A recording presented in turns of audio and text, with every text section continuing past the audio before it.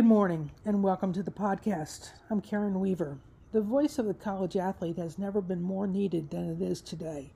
The platforms that exist to amplify that voice seem to be growing every day.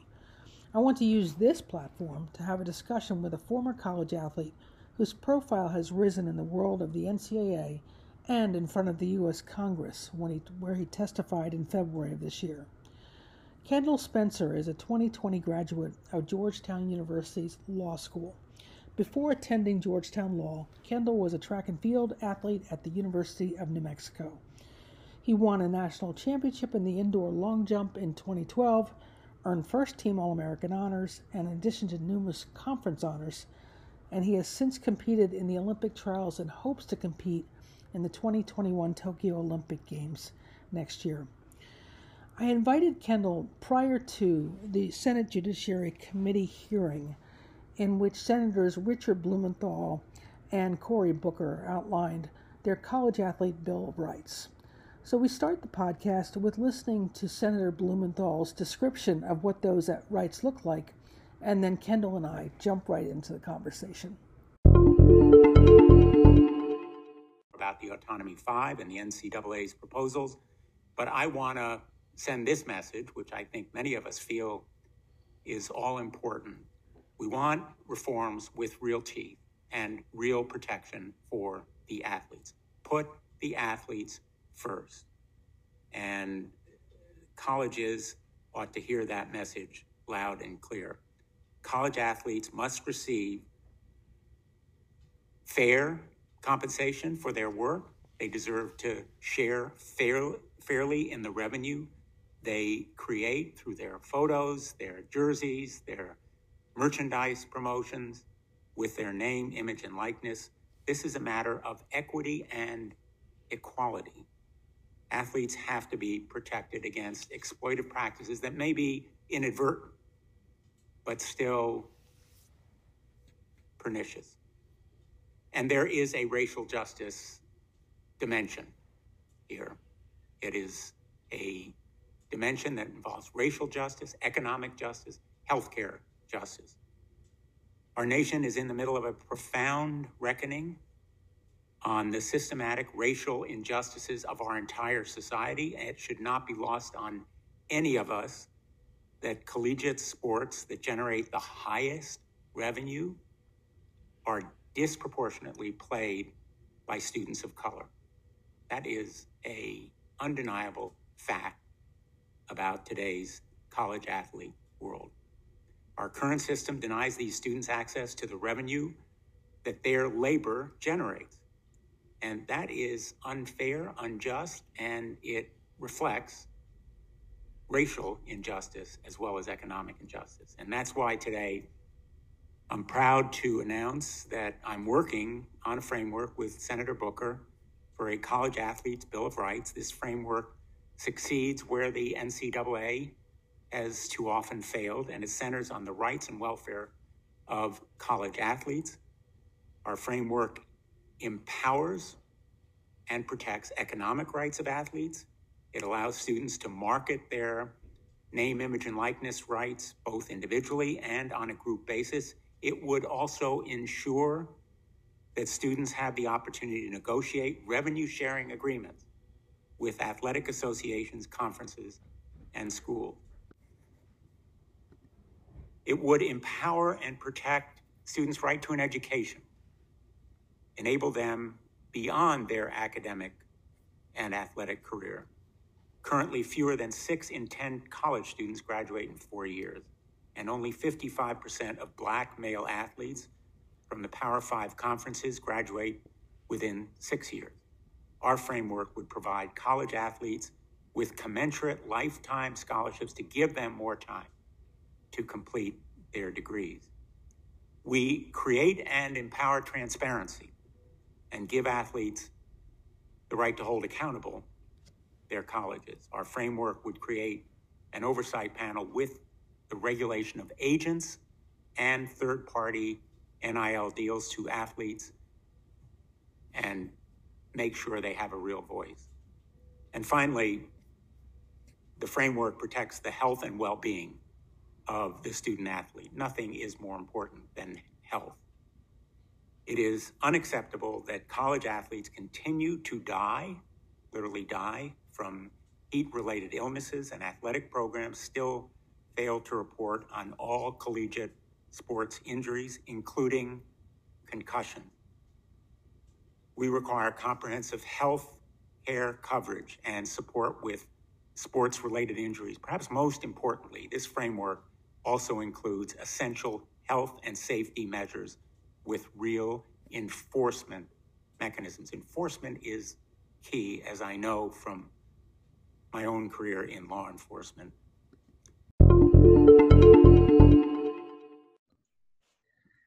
Kendall, welcome to the podcast. Thanks for having me. It's great to be here. You and I just had a chance to listen to the opening statement from Senator Richard Blumenthal from Connecticut yesterday in the Senate Judiciary hearing on college athletics.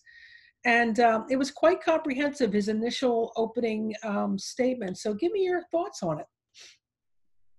So, you know, having been in those rooms before, I think Senator Blumenthal outlines a lot of really, really good steps. I like the way that he highlighted key focus areas for there to be real change.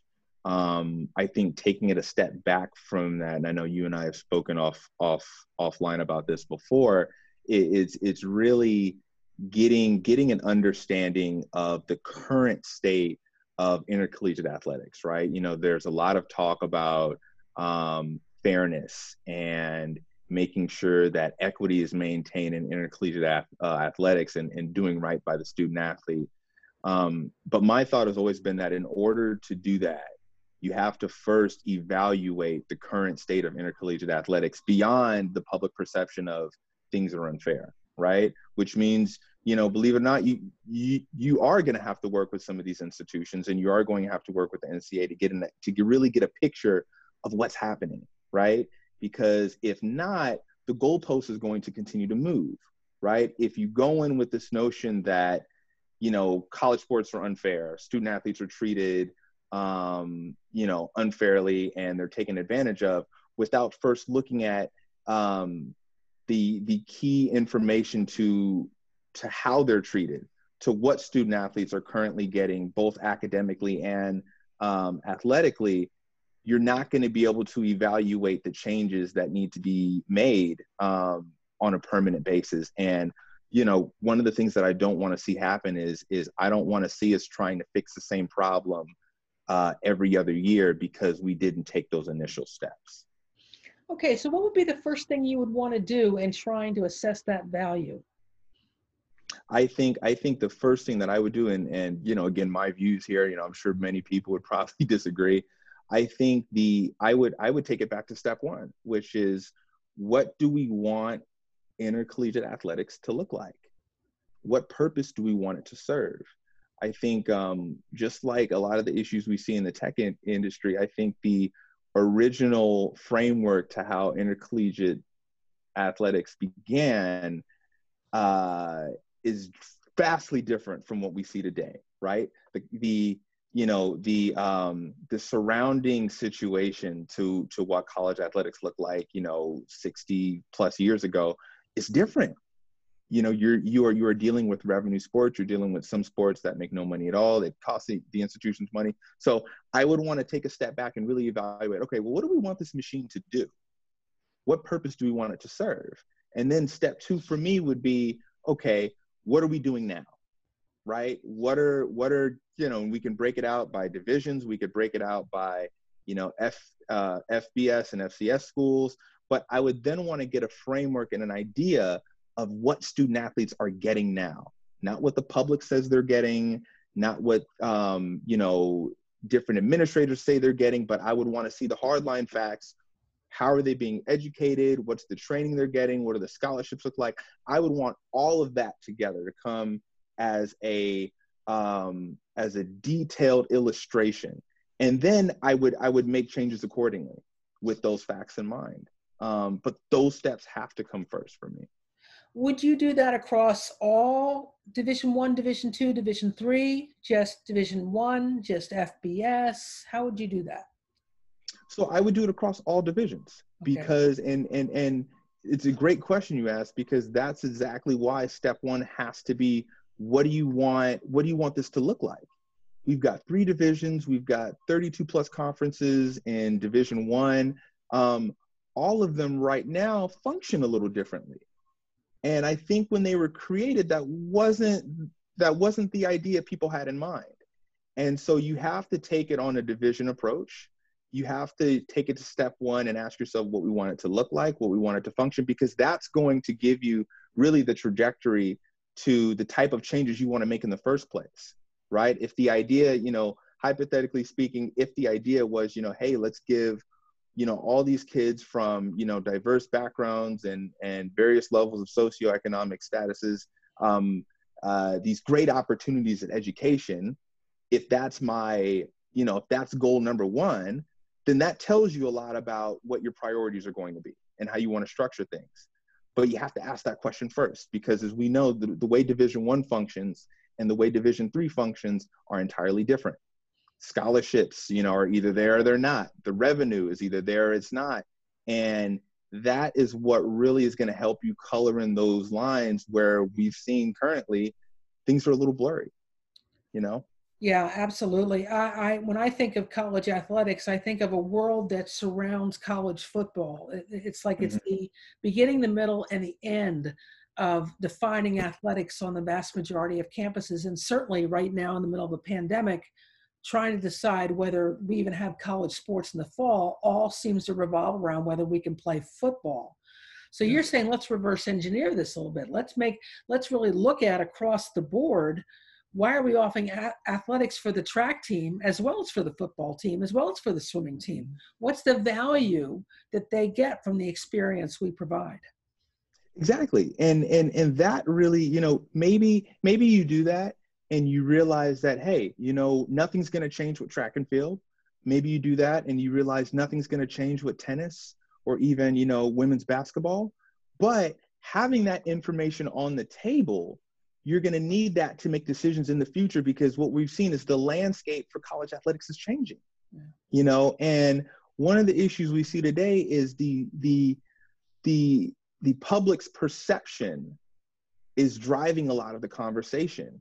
And anytime you don't have in place a firm idea of what this entity is supposed to represent or is supposed to do, it's very easy for anyone from the general public who, you know, simply, you know, their experience with college athletics is, you know, we watch it on Saturdays or during bowl season or March Madness. Anyone from that demographic can come in and say, well, no, this isn't fair because this is what I think they should be getting, right? So you really want to paint that picture. And I think now we're seeing a real manifestation of what happens when you don't take those first initial steps. I really agree. I have found that doing this podcast, many of my listeners are journalists and other folks in higher education who really thought they understood everything there was about college athletics. And then they listen to one particular segment and they say, wow, I didn't know that. I didn't know that's what was required. And so to me, the larger understanding of how complex this agreement is between a school and its athletes, and what the rights and responsibilities and the freedoms and the commitments that you have to make, anybody who comes at it from a legal viewpoint might look at it differently than I look at it as an educator's viewpoint, as somebody else as a journalist who's looking at reporting and looking at holes in the system. And so if we can all at least agree on a common framework, it seems like that would be a good place to start. Right, absolutely. You know, or you know, you take you know, like you mentioned, you know, the you know, the lawyer's perspective is going to be different. The professor's perspective is going to be different. The economist's perspective is going to be different, because for a lot of schools, college athletics is not a good business model at all, right? It really forces you to have those conversations, and then you really want to ask, okay, well, who is it that should decide what this looks like? That's the other part. Who are we listening to? Are we listening to the viewing public, who are the ones pouring money into some of these sports? Are we listening to the institutions? Are we listening to the student athletes? But I think you're exactly right. that brings me exactly why I wanted to have you as a guest today, because you've really moved up in the hierarchy of things very quickly. You started off as the SAC chair in the Mountain West Conference, and then you're now on the NCAA Board of Directors. Tell us what that means and how significant of a role that is for you. Well, it was a really big deal for me, right? I think, especially when you take into consideration kind of how everything started, right? I had just come off of, an Olympic trials run and had really exploded in the world of track and field relatively quickly. And I just wanted to do more. So when I got invited to that first leadership forum, just to learn more about how the NCAA structure worked, I wanted to learn what more I could do. I wanted to do more than just, be the athlete who is also, doing stuff academically. I wanted to contribute to the athletic community. And for me, taking it from both my institution, the University of New Mexico SAC, to the Mountain West of the National SAC, that's huge because I was able to acquire a perspective that at the time, no other student athlete had, right? You take in minority athlete, elite athlete, had to work with athletic directors on campus, had to work with conference administrators that were dealing with, interest groups that went beyond the University of New Mexico, obviously different schools, University of Wyoming, and then taking it to the national SAC, which really brought in a different dynamic because, hey, now we're thinking about different conferences. Now it's not just about Kendall Spencer, the Mountain West. Now we're thinking about, well, what about the SEC? We're dealing with different revenue streams. We're dealing with different people, different beliefs. And that for me was really training because you don't really get a chance to have exposure to all those different views. And the type of practice that I was, blessed to have with, having those discussions, really, and knowing how to bring everyone to the table and think about different interests. So doing all that as a student athlete was huge. And it allowed me to not only get in the room, get a seat at the table, but it opened up other opportunities where, even before I was on the board and had gotten to that level, I had sat on, 4 or 5 other NCAA committees before that, competitive safeguards. So I was dealing with, concussion protocol, the Olympic Sports Liaison Committee. So I was dealing with, USOPC. So it's really all about perspective. And right now that's incredibly important because there are only a couple perspectives that you're really hearing. You're hearing from the public, you're hearing from political leaders, and you're hearing from a handful of athletic directors. I really agree with that. So if you had a chance to reformulate or look at the structure as it is today, as you having an athlete voice, but maybe one of the only athlete voices at the highest levels, right? How would you look at the obstacles in front of you? What would you point out and say if a group of college presidents were sitting here? What would you say to them that they don't see that you see that limit the choices for an athlete's voice in this mix? Mm-hmm. So of course this is all hindsight now because I've since rolled off of the board, but I think so when I was really active in that space with the board, we saw the unionization issues with Northwestern. Right. And I think that right there, when that happened, I was thinking, okay, there needs to be a better relationship with the government because at some point we're going to need some of these leaders to step in and help us restructure things. So I think, one of the 3 areas where I think I saw, years ago that should have changed was the relationship we had with our senators, with our congressmen and congresswomen. That was really important because it means a lot when you have certain senators coming out saying, hey, stand by the NCAA, I stand by intercollegiate athletics. We're going to make sure this is done right. Versus an us versus them type of relationship, which is a lot of what we unfortunately see now. I think, and really this is where, I guess I'll say might be a bit of a hot take. I think I would put less of an emphasis on public perception. I think one of the problems that the NCAA has faced over the past couple of years is they've really, they've kind of taken their hands off of their steering wheel, so much so that now the public's gotten, the public's driving the ship now. Yeah. Not so much that they're controlling the NCAA, but it only takes a couple people who are avid football fans who have influence to now look at what they see on TV and listen to what they hear about how social media and revenue streams work, to now write a letter to the people that represent them, and now it's an issue. And because of the limited involvement with intercollegiate athletics that the general viewing public has, it's a compelling area, and it's very easy to get behind it. And the people that represent us in the federal government, they listen to their constituents. Right. And so we've really let the narrative get out of control.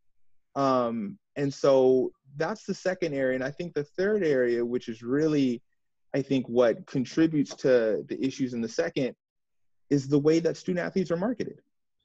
I think that the NCAA has, and again, I've been there for a lot of these conversations. I think they've worked very hard at trying to control that narrative. But I think the way that student athletes, that we market student athletes during the football games, during the basketball games, they don't highlight that student athlete experience. They usually when I think of the commercials that I see, I think of, the bowl games, then you see Clemson University commercial, and it'll show a clip of someone playing basketball. It'll show a clip of, people doing chemistry and biology and so on and so forth, but it won't actually show the student athletes doing any of that, which is a huge problem because it already puts there a dividing line between being an athlete at the school and being a regular student. And because of that, the public continues to keep this perception that those two things are separate. I think if student athletes were marketed in such a way during these big viewing audiences, the student athlete experience and what actually goes into being a student athlete on all these campuses and the benefits you get, I think the way the public would look at what we receive as student athletes would be entirely different. I think it'd be entirely different. I think if anything, they would say at a lot of schools that what we get is completely unfair compared to what their kids go to school for. Oh, okay. So in other words, you'd say there start to be a perception of differences between what programs are able to offer and support in support of their athletes. Right. So your second point was really interesting to me, and I really haven't had this discussion with anybody else because, with your focus now as a graduate of Georgetown Law, congratulations. And living in DC, you really understand the important role of government, but also you emphasize the important role of your local legislators understanding that students are constituents too, right? So the NCAA has a really pretty strong lobbying arm to make sure that their views are heard whenever anything comes up on Capitol Hill. But as we've seen in name, images, and likenesses, a lot of this change has happened at the state level. And I would think that with the emphasis now on giving players the day off November 3rd this year to go and vote, there might be more of a chance for athletes to have a voice so that their local legislators know who they are and they know what their issues are. What do you say to that? I think you're absolutely right. I think it should come as no surprise to someone that understands even the base level of name, image, and likeness that all this stuff is happening at the state level. Right. Name, image, and likeness, right of publicity rules, those are all state recognized rights. So you have to do that stuff at the state level. I think the problem is those representatives don't know who the student athlete voices are. I think a lot of people, even to this day, are still trying to learn about this idea of the Student Athlete Advisory Committee, right? And what we do and how hard we work and the type of changes that we've been able to create. And a lot of people think that there is no voice for student athletes. And maybe some of that is because of the way that we, publicize the group, maybe because That group is a part of each institution that it's seen as biased.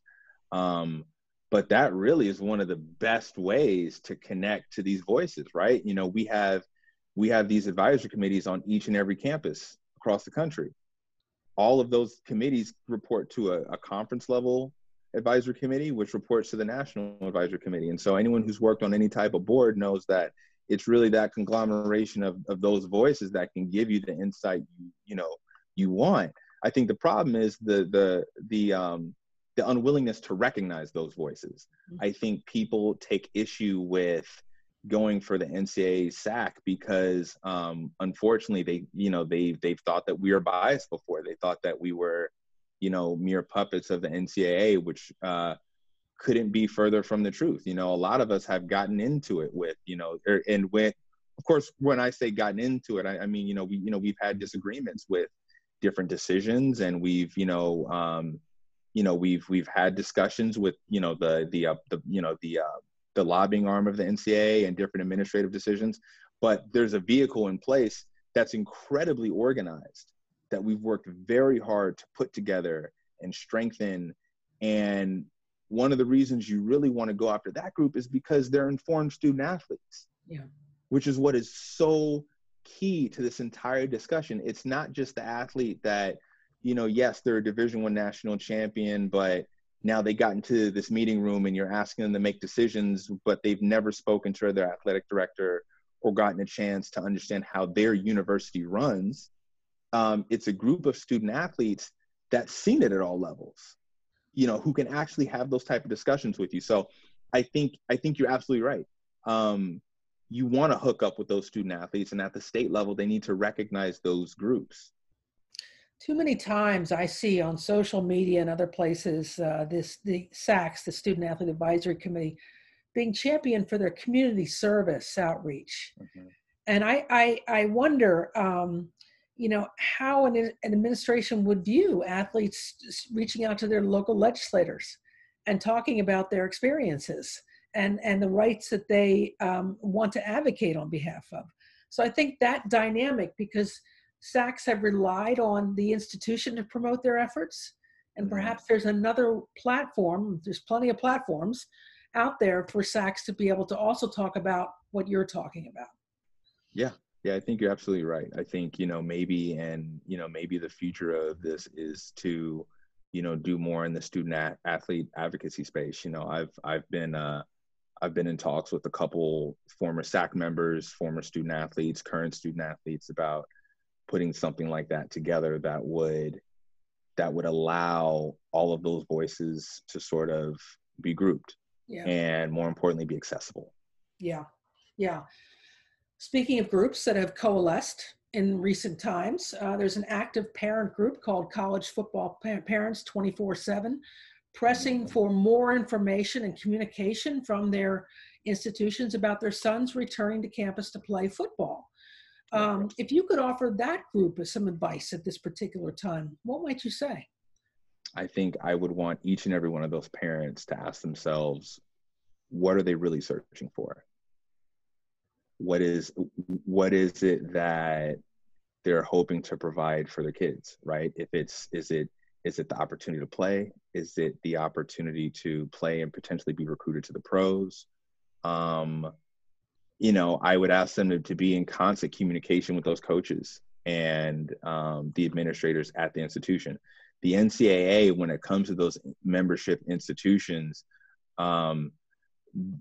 that's not really the key group.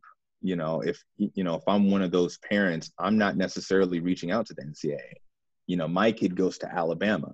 Alabama's the one that's going to make a lot of those decisions, and I need to know what they're going to do about my son playing football there, and they're often going to be a little bit more accessible too. But, I think, having your goals in mind and what it is you're really trying to accomplish is a big part of all this. I think everyone has to understand the space that we're living in right now. You're not just dealing with, this pandemic that has crippled a variety of institutions and, different interest spaces. But you're dealing with an upcoming election. You're dealing with this name, image, likeness issue that is now permeating throughout the country. And you're dealing with the fact that we didn't have March Madness last year, right?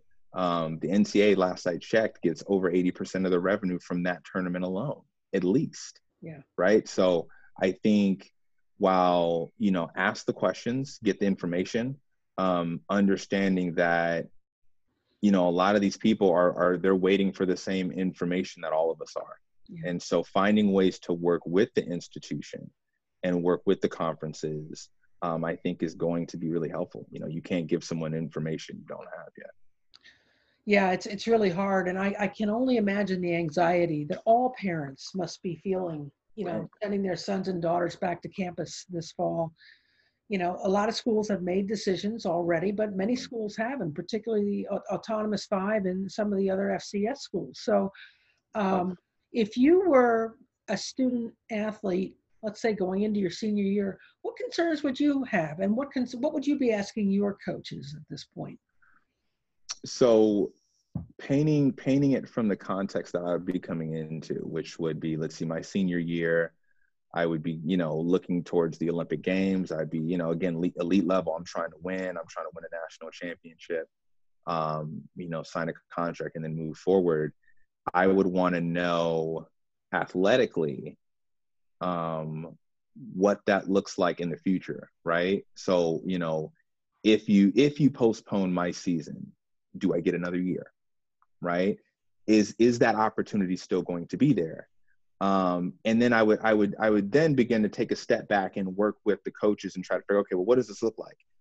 And then, which a lot of people forget, and I guess you can't really do this as much with sports like football, is that I'm going to the NGB, right? I'm going to the national governing body for that sport. If you're, a citizen here, and I'm asking, okay, well, what kind of opportunities are you guys providing? Because right now, I want to make sure that I've got a place to compete.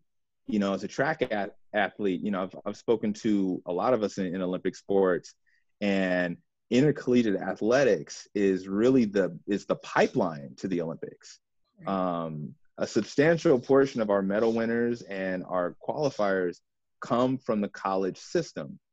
So when you take away those competitive opportunities, we've got Tokyo coming up next year, right? So what happens to that? What happens to those dreams and passions of student athletes, if you don't have it? That being said, I'm thinking about it also from the academic side, right? When I think about really what propelled me into the position that I am now, it's, I got injured my sophomore year of college and couldn't really compete. And so I had to really find other ways to create value.